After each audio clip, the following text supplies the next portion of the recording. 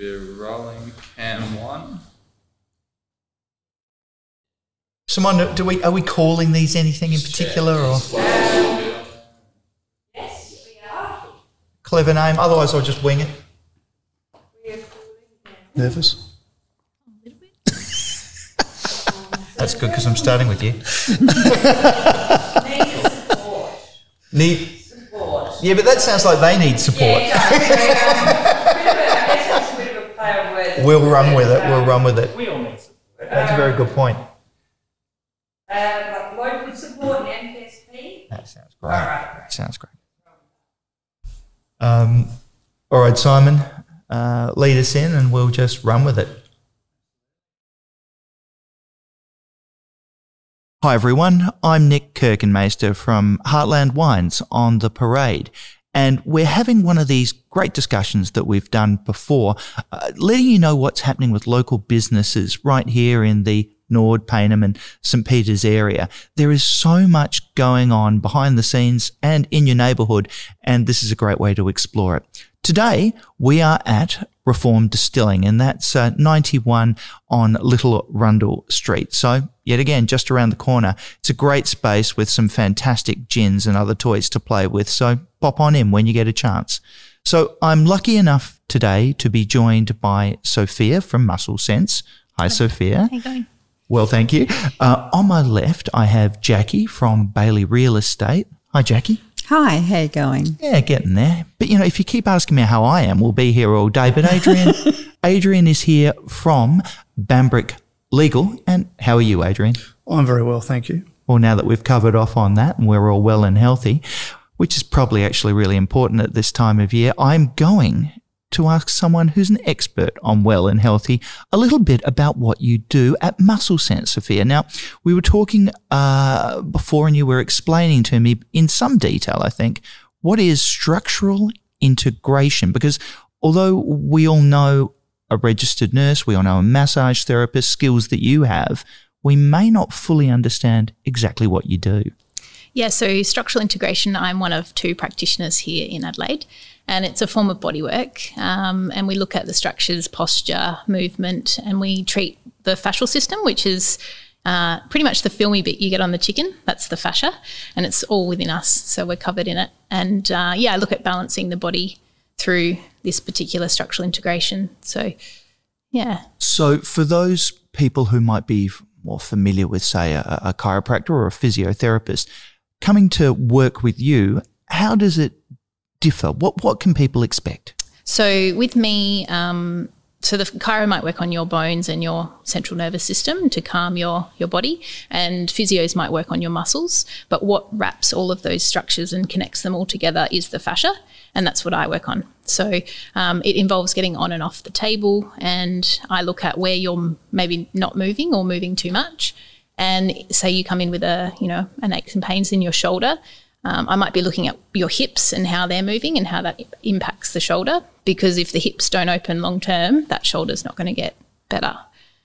So I kind of don't really look at where the painful site is. I look at, your structures and your posture. Yeah. So you're spending a lot of time examining your patients, your clients first, to get a sense as to how they do what they do, and then that informs what they may actually be needing from you. Yes, yeah. And I'm really interested to know what lifestyle you have, whether you're a desk sitter, whether you're more standing upright. So I used to be a nurse, so a lot of standing for me, a lot of lower back problems, but that related more to my feet than anything. Whereas if you're sitting at a desk and you've got sort of upper problems like neck sore or tight, I'm more going to be looking at your hips because you're sitting down. So it just depends on what you do lifestyle wise, and I'm really interested to know each individual client and what's going to help them long term. All of us have, I'm sure, different functional and different issues that we work with in life. I mean, I imagine for you, Jackie, standing around is going to be something that's an important part of working in real estate, because you need to be, there for clients, there for people who are looking at properties. Hey, have you found that, over the years, as you are working with people and showing them homes and giving them an opportunity, that you've found different ways of coping with this? Do you have any tricks?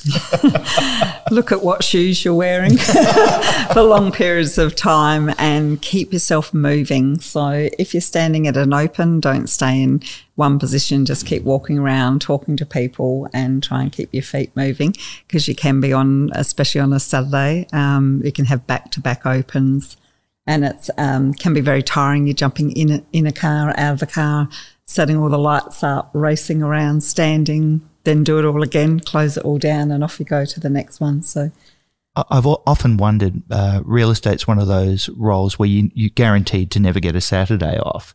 What drew you to the profession in the first place? I just love property. So for many years I've been renovating, flipping, developing properties. I live and breathe it, and I love people. So for me it's a perfect combination, and I love taking people by the hand and taking them through that journey. Not everybody sells the house for good times. There are marriage breakdowns or a death of a partner or someone going into aged care, and can be lots of different reasons they're selling a home. So it's really important to come in alongside of them and take them by the hand and shoulder some of that to help get them through the other side, and to be able to obviously achieve the highest price for people. You work with your husband, Steve. Do you have a similar approach, do you think, in the way that you tackle things? Yeah, definitely. We've each got our different strengths. I'm very much a people person. I'm creative. I can walk into a home. I can see what needs there are in that home to get it to market, to get the best dollar for my clients. So probably 50 to 60% of my sales I do renovations on. So if I walk in and see that if an owner, a vendor spent 10 or 20,000 on the house, that we could get another 80,000 for them in their pocket. So I manage the trades and help work through with those. So as far as Steve, he'll come with me to the opens. He heads up the property management division. He's a general manager of the business, so he oversees a lot of things with compliance and things like that. So we each have different roles and different strengths. I noted before you were saying that you think that the industry itself is slightly askew, not where it should be. What do you mean by that? Where do you think the industry is not really performing for people, and what's that point of difference that you're looking to offer? I definitely feel I've carved out a niche with the renovation market. There are a lot of people that I believe in the industry are what I call transactional agents. They're trained just to go in, sign up the listing, get it on the market regardless. I go in with a heart for my vendor. I look at if there's some more money on the table for my vendor, I want to get it for them. So it might be a renovation or something else we can do. It might just be styling. It might be helping them move out and stay with family so that they're not stressed during the sale when you're bringing people through. It's whatever I can do to assist my vendor, but for the final outcome of getting the higher price with the least amount of stress. I always say to them, it might be a bit of hard work. So it's either hard work first and easier later, or it's the other way around. If you don't prepare your home well, it sits on the market and just sits there weekend after weekend, and often needs price adjustments and things like that. People are then looking for a bargain. So it's worth doing it well and then get a great outcome for your vendors.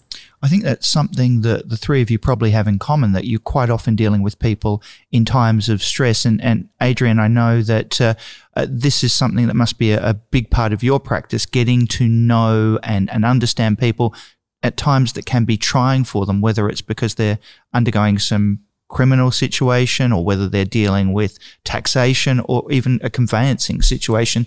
How do you work with your clients in that way? It's rare that clients come to see us and they're in a good position. They're usually coming to see you because something's gone sideways. So it's inherent in pretty much everything we do with them that there's a lot of stress. So it's to getting to know the client. It is top of our list of things we like to do. So we sort of try and get into their headspace, try and be empathetic as to what they might be dealing with. And different practitioners in the firm will work in different areas. So I don't have the friendliest disposition or demeanour, so I'm probably not the person you want if you've got an argument in the family court about seeing your children. But we've got other practitioners who will do that. But if you want an argument with the Commissioner of Taxation, I'm probably your bloke. So, it's horses for courses.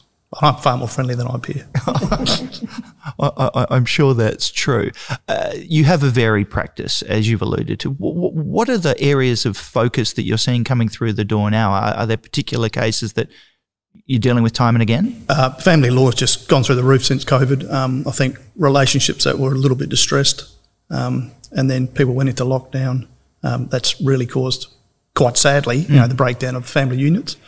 So that's started to go up. Most recently, we've seen a bit more activity from the Commissioner of Taxation, starting to chase money on behalf of the Commonwealth. Insolvency work started to spike a little bit.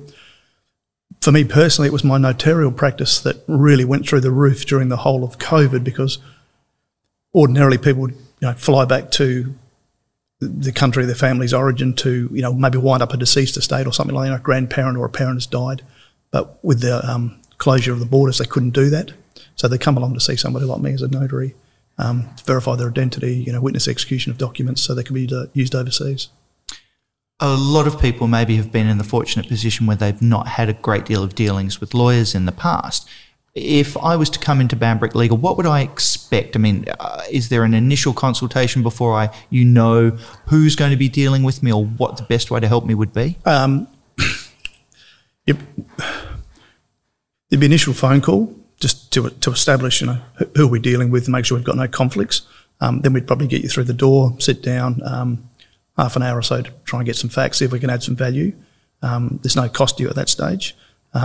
If we form the view that we can assist you, then we'll give you full cost disclosure, let you think about it for a couple of days, and then if you want to take action, you let us know, and away we go. One thing I learnt about all three of you before we began today is that you are all dog lovers, as am I. And I was wondering, given that we've learnt today that for all three of you, one of the most important aspects of what you do is getting to know the patient, the client, the customer, how do the animals help in that regard? Have you each found in your own way how the dogs are helping do the job? Well, we've got Vincenzo John Barwick the first, who's a chocolate brown Labradoodle. He's very well behaved, and that's his disposition or his demeanour is very friendly. And I've spent the first 2 years of his life every Monday night standing on an oval, rain or snow or sunshine, getting him to do what he's supposed to do. So he's quite well behaved. He's very good with distressed clients. If clients even come in with their children, they might be sitting in the reception area playing with Vince. So there's no problems there. He's good with the staff, which, is good for, in a current bloodbath in the recruitment market that we're in now. So I'm hoping he's going to be good for staff retention. And my resting heart rate dropped 10 beats a minute in the first 2 years that I had him. So it's been a win-win for me. Jackie, what's your experience been? So we had a lovely little dog, Lola, rehome to us last year, and we had someone that we knew that was going to an apartment and couldn't take her.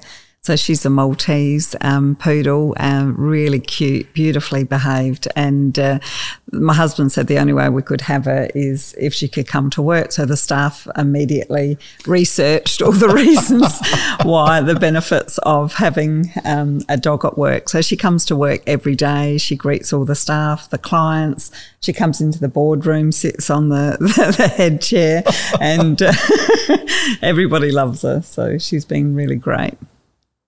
And Sophia, your patients, how do they interact with I've dogs? got little Gary. He's a French bulldog, and he used to lie on some clients' chests when he was a puppy. So he's been like a therapy dog, I feel, for his whole life. So he comes in, he just snoozes in their chair, and they love him. So it's good to calm them. I find at the cellar door when I have Cooper, who's a golden retriever, people just assume he's a rug because he moves so little. It's very hard to know he's there at all. I think probably a really good question for all of us to answer is why here? We're all in the same council area. It's a very vibrant area. I think a lot of people who don't live in this neighbourhood think of it as this sort of leafy suburb where you're going to have lots of, houses and little family homes. But there are so many businesses, so many varied places going on, doing incredible stuff. I mean, here we are at a fantastic distillery that most people don't even know this is here, I think, yet. What attracted you to this neck of the woods? For me, it was a very, very practical decision. There's somewhere for clients to park. And the last thing you want to do is have a meeting with your client, and you're in the city, and they spend looking at their watch at the 45-minute mark. I've got to move the car and come back. Well, that's the last thing you want. You want ease of access. Remove barriers to the market. So it was as simple as that for us. Absolutely, Sophia. For me, it's just the accessibility of, like, I have people down south and up north and all over, because what I do is quite niche. So, it's really good that it's very central. I used to work down south, and that was not great for people that were living up north. So Norwood's like a nice sort of central area for me. Yeah, so I can reach more people. Absolutely.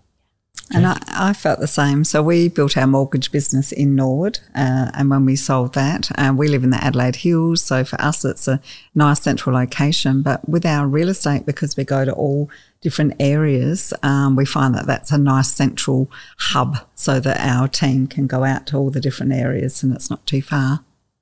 Yeah, it's funny. I mean, I grew up here, so it was an obvious place for me to come back to, but my wife's Canadian, and when we moved back to Australia, she said, okay, we'll move to Adelaide, that's fine, but we have to live by the beach.